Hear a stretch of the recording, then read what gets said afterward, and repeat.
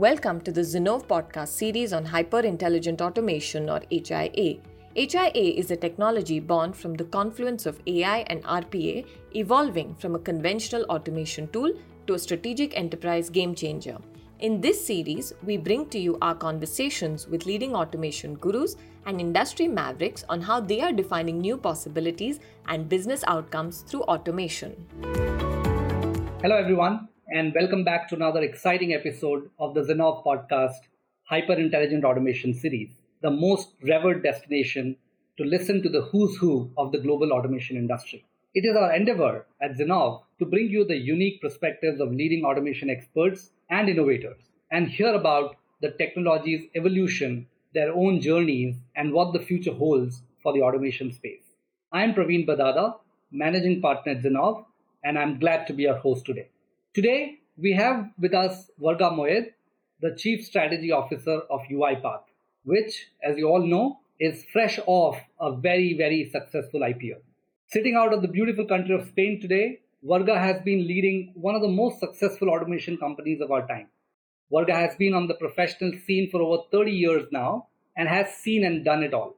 In this episode, we will be learning a lot more about him, his vision for UiPath, and his perspectives on the future of automation. It's a pleasure to have you with us, Varga, today. Thank you, Praveen. It's a pleasure to be with you guys. Thank you for having me. Awesome. We've tried to track your journey over the last 3 decades, from being a founder to many startups to being a consultant with reputed firms, and most recently as a chief strategy officer at UiPath some 3 years ago. It definitely seems like a journey full of vast and varied experiences. It'll be great if you can give us a rundown of your journey so far, right from the time you began to current role at UiPath. Okay, I'll try to summarize 30 years of experience. If you look at it from the outside, it looks like a bit of a schizophrenic career because I zigzagged between very entrepreneurial ventures as well as working for large corporation, either directly or as a consultant. But I always find the two sides fascinating. And I'm also one of those people who believes that you can do it all in life, just not concurrently, but you can live your life through chapters. So to cut a relatively long story short, I started the first job that I took that was fresh out of business school. I decided to actually be a salesperson for Canon. So that was an odd choice, which was not the traditional choice of most of my colleagues. But I always believed that you need to know how to sell. And indeed, it was a great experience of resilience and humility. Soon after that, I started my first company with a pharmacist and a developer, where we created a company to automate work in pharmacies. After that, I went and did an MBA in the US and joined McKinsey & Company, where I was fortunate enough to be in telecom. The industry was really going through a lot of changes, so it was an exciting time to help actually large corporations to figure out this deregulated environment and the rise of the internet. So some really interesting strategic work there. Then when I left McKinsey to join a Fortune 500 company called First Data, already at the time as the strategy officer and corporate development, with the mandate to figure out the internet for First Data, which actually spun off an interesting company in itself. After that, we went back to a little bit of, again, entrepreneurial route and started an incubator with Goldman Sachs as the lead. And we launched 12 startups. And that was a boom and bust of the internet. Went back to more corporate with helping restructure and privatize the largest oil company in Romania. And then joined EY as the consulting partner. Literally, I would say the first month I joined EY, it just happened that I stumbled upon UiPath and Daniel Dines, which offices were literally 2 blocks away from mine in Bucharest. I started having an informal relationship with Daniel when we would speak, and I was very impressed by the product as well as by Daniel's personality and capability to change and learn. And started, as a result, a UiPath practice within the EY, which then morphed into the EMEA Center of Excellence. And almost 3.5 years ago, decided to jump ship. I actually joined full-time UiPath as UiPath was about to become a unicorn. And I think the rest, I'm not going to say it's history because we're far from finished, but we've been able to take a relatively unknown Romanian company public. So great. This seems awesome, Varga. The last 3 decades packaged together in a variety of experiences that you've had. I'm particularly intrigued about your experiences in the RPA world and the fact that you met Daniel in 2015. What was your sense of the automation market at that point? Did you ever envision this to become as large as it has become today? What was your take on this market 5 years ago when you first met Daniel in Romania? Obviously, it will be a lie to say that in 2015 we could fully comprehend what this market was going to be about. And probably even today, we still don't fully comprehend what this market is going to be about because, in a way, we are creating it as we go.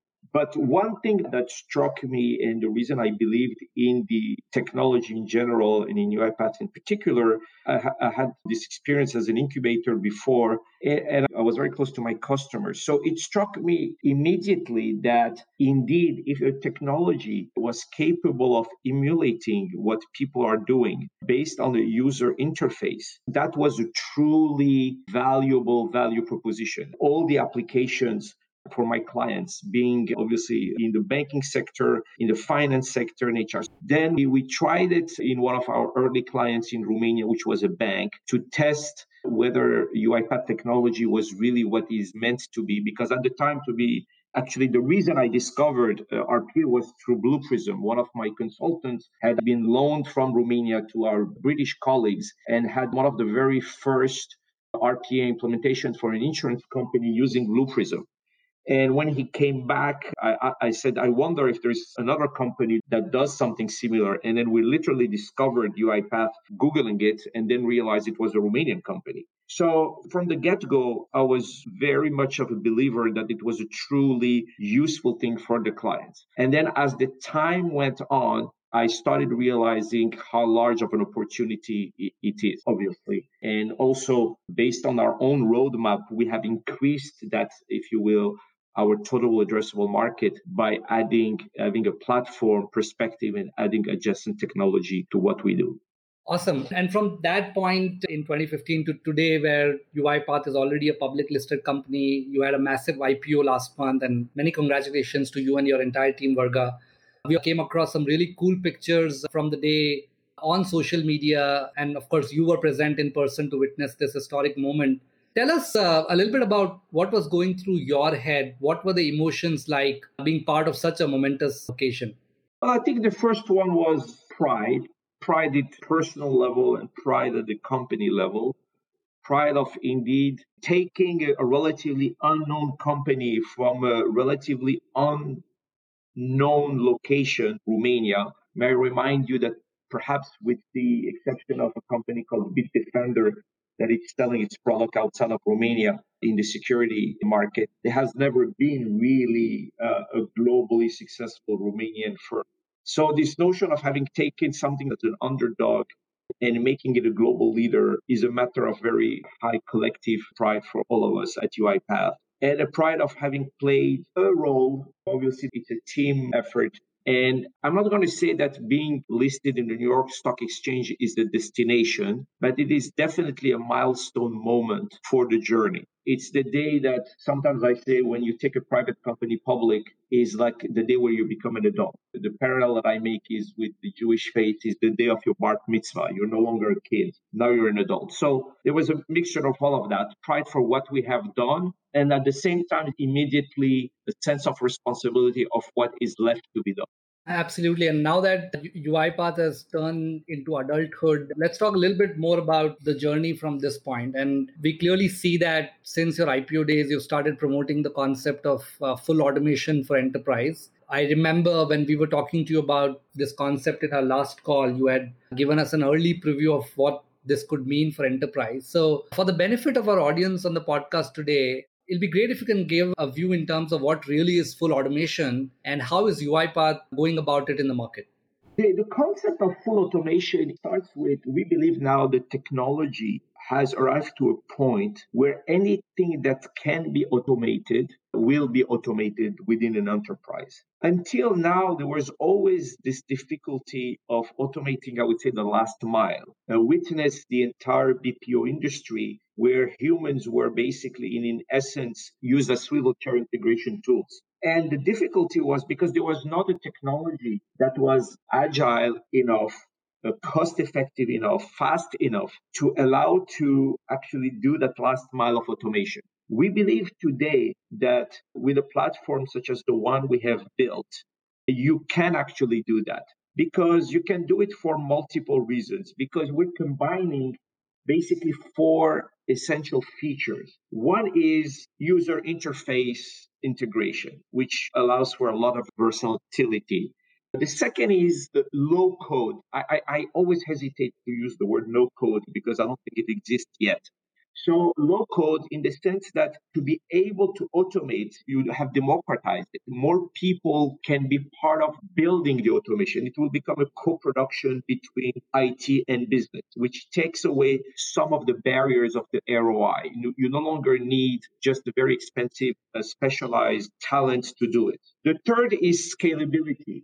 We can actually now do it at scale. We can have, thousands and thousands, 100,000 of processes simultaneously being automated. And the fourth is this platform notion.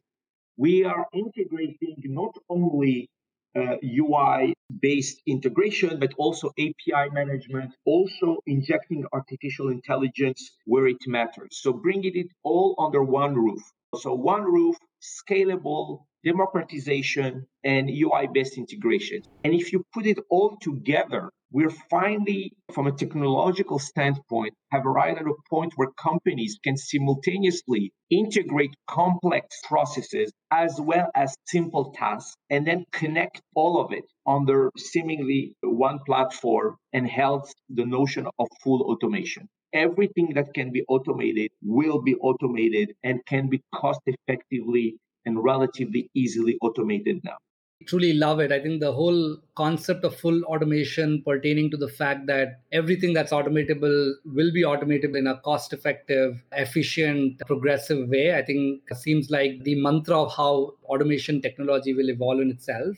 And if we turn to how enterprises and small businesses are looking at automation as a key business driver, specifically since the time of the pandemic, where the needs of automation have even become a lot more prominent, what are you observing as top 2 or 3 changes in the way enterprises are approaching automation? And in the same vein, are there things that they're not doing right to be able to derive the maximum benefits of their automation initiatives? I think, yes, there are two things. What the pandemic has done, and I've seen some jokes at the time, they said, who is your chief digital officer? And then this cartoon says it's COVID-19. So I think what the pandemic has done, it has shown the urgency to do things. It has shown that companies will be faced with the necessity to automate according to workflows. In the case of the hospitality industry, the workflow of cancellation. Same thing for the airlines. In the hospitals, the workflow of being able to do in a rapid and cost-effective way all the administration that is related with providing vaccination to people and reporting to some sort of a central administration. All of a sudden, they realized that they needed a tool where you can automate according to a workflow very fast and leveraging legacy systems. So they realized something that we knew for a long time, that digital debt these days is created in a matter of months, not in a matter of years. And then the solution to this constantly being requiring to digitize a workflow cannot be a full stack application that requires months and months of development and deployment, cannot be only API based either, but it's a continuum. You need a tool in the middle that combines UI-based digitization and API-based digitization so that you can quickly automate according to workflow.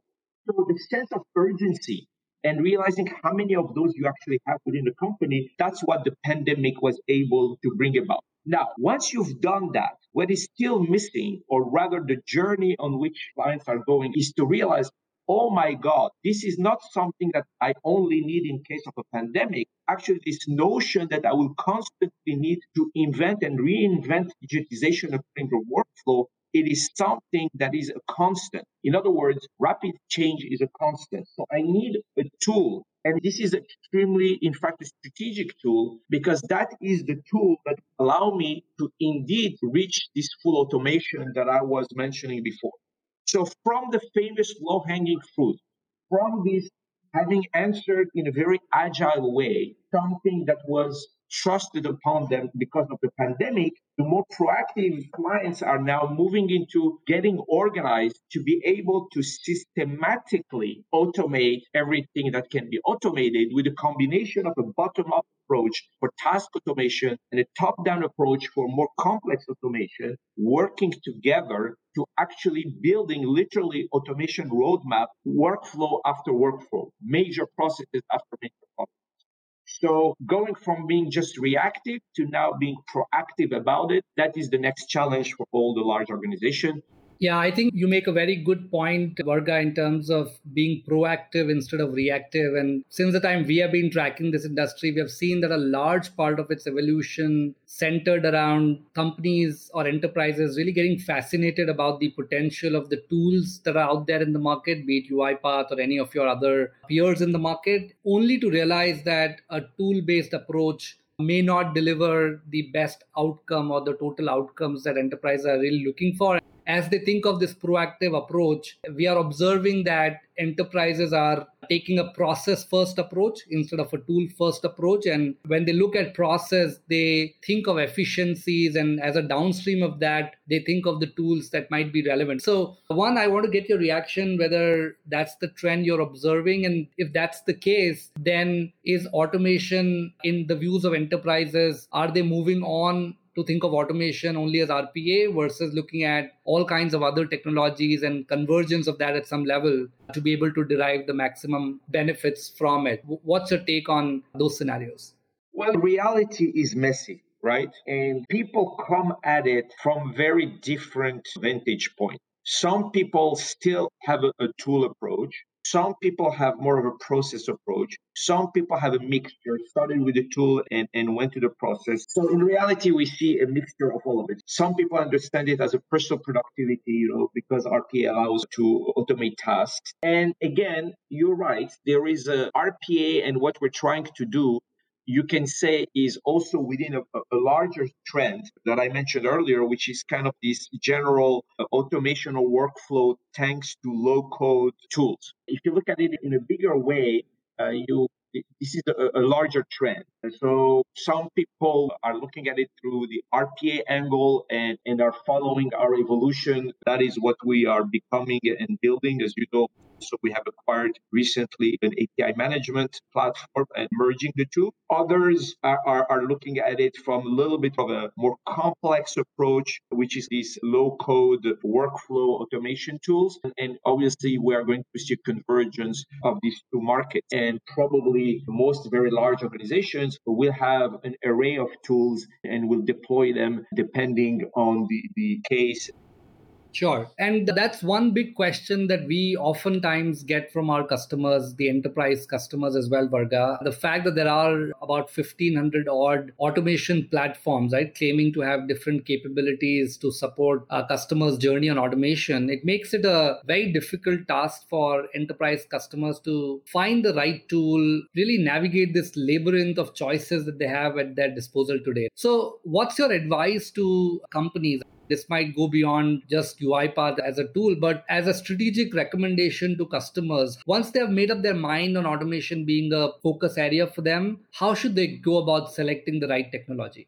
Well, obviously, my answer is going to be tainted by our vision of the market. So I'm sure everybody will understand that. I do believe that there is this necessity of taking a tool that is scalable and secure. That's kind of a base. Second, I do believe a lot in this notion of democratization, that you need to have a tool that is not something that only a limited number of IT professionals can use. Because with that, you will never get to full automation. ROI doesn't work. The bandwidth, you won't have enough people. So you need a tool that really democratizes automation. And the third, I think it is extremely difficult to do UI integration at the level at which we have done it at UiPath, because scratching the surface of UI integration seems easy, and there are mentioned a lot of people that pretend to do it or do it in a limited fashion. But being able to do it in a resilient way, using computer vision, being able to do it for green screens, for legacy system. So whatever tool you choose, you have to make sure the UI capabilities is really top notch, as well as scalability, as well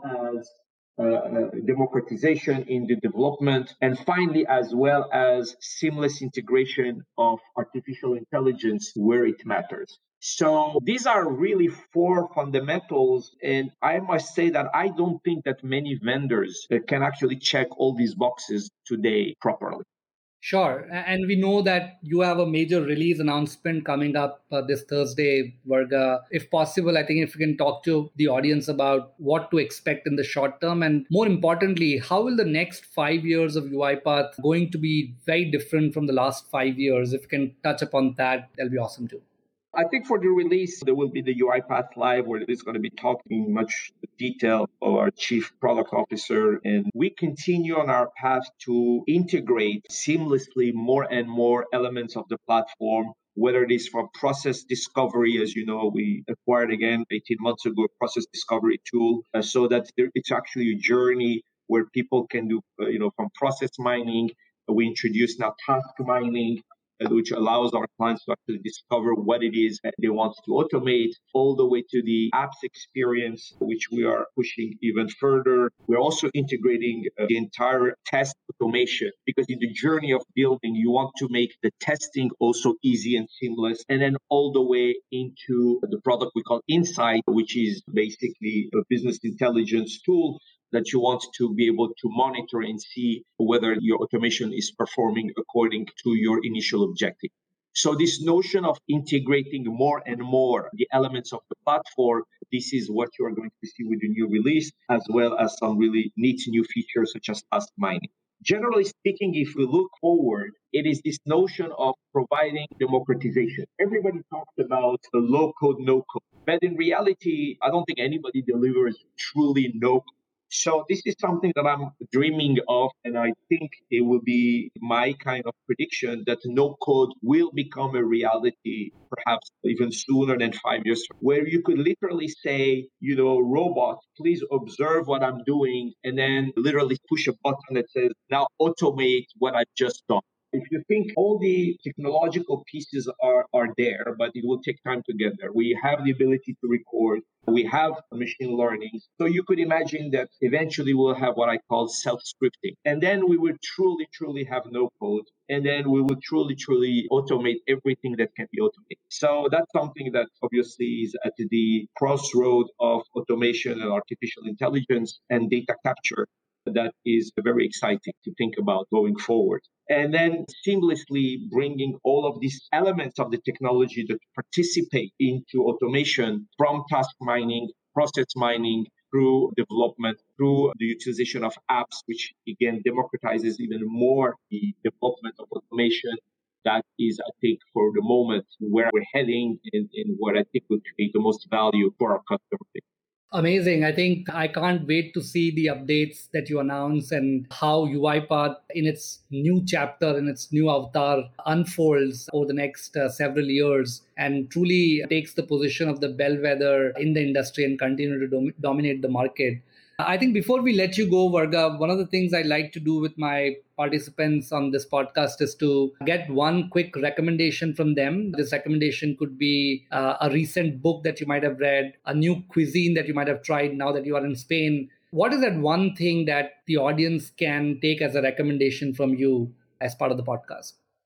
You kind of surprised me with this question, but I think one book that I've read that I really enjoyed, it's called Range. And it's a very good book, and it spoke a lot to me, because basically this gentleman in his book shows the importance of being able to have basically range.